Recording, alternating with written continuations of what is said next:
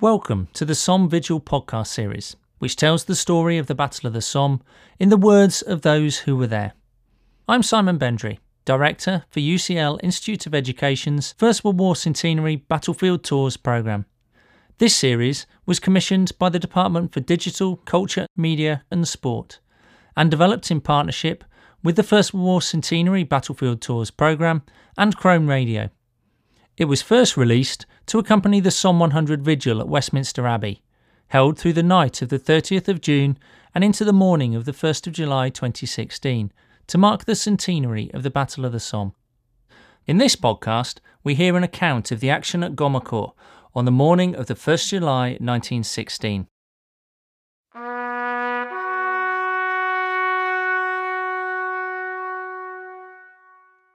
1st of July 1916. Dawn breaks over the Somme. At 6:25 a.m, the British bombardment intensifies. Lance Corporal Sidney Richards was born in West Bromwich in 1895. Before the war, he had worked as a glass silverer and a clerk. He joined the 137th Brigade Machine Gun Company and took part in the artillery bombardment before the men went over the top on the 1st of July. His account of the action at Gommecourt that morning was published in the Trinity Church Parish Magazine. At last, the final morn arose. We had an early breakfast, making teas in a very small dugout. Well, just a hole big enough for a few to squeeze in. And our rations were composed of hard biscuits, cheese and pickles. What a menu. But we enjoyed it because we were very hungry, and we had a sandwich given to us for the next day. The sun rose majestically in all its glory, and one couldn't help to think how horrible it was that this war should have been on. That only had to be momentary, as our duty lay before us.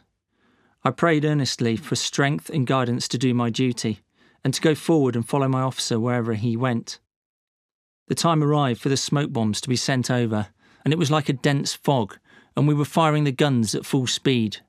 We sent thousands of bullets to a certain point, and then we had to move to another part of the line after getting the water out of the barrel, which was boiling.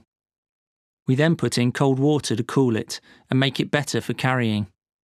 Up it goes on my shoulder, and no light weight, about 68 pounds, in addition to what I was wearing or carrying: box respirator, smoke helmet, bombs, haversack, water bottle and ammunition attached to my equipment, spare parts wallet.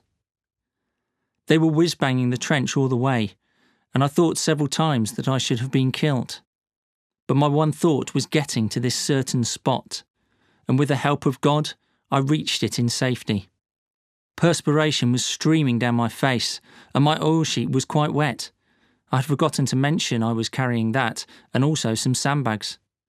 We were unable to get to the position, and the order came along to fire from our former positions, so up with the gun again, and back we went, passing wounded men on the way. Our officer was absolutely splendid, and kept so cool and collected all through. I could have done anything, and gone anywhere with him. We moved the gun again, and fired from the parapet. And didn't we just rip them over? We took some trenches, but the men were only able to hold them on the right. The sergeant and I were at the gun all day, and didn't leave it until midnight. And then, when we arrived at our dugout, it had been blown in by a huge shell. I thanked God with all my heart that we were out at the time. In 1917, Sidney Richards was recommended for a commission and sent to an officer cadet battalion at Pirbright in Surrey. In May 1918, he returned to France as a second lieutenant, joining the 55th Battalion Machine Gun Corps. He died in 1950, aged 55.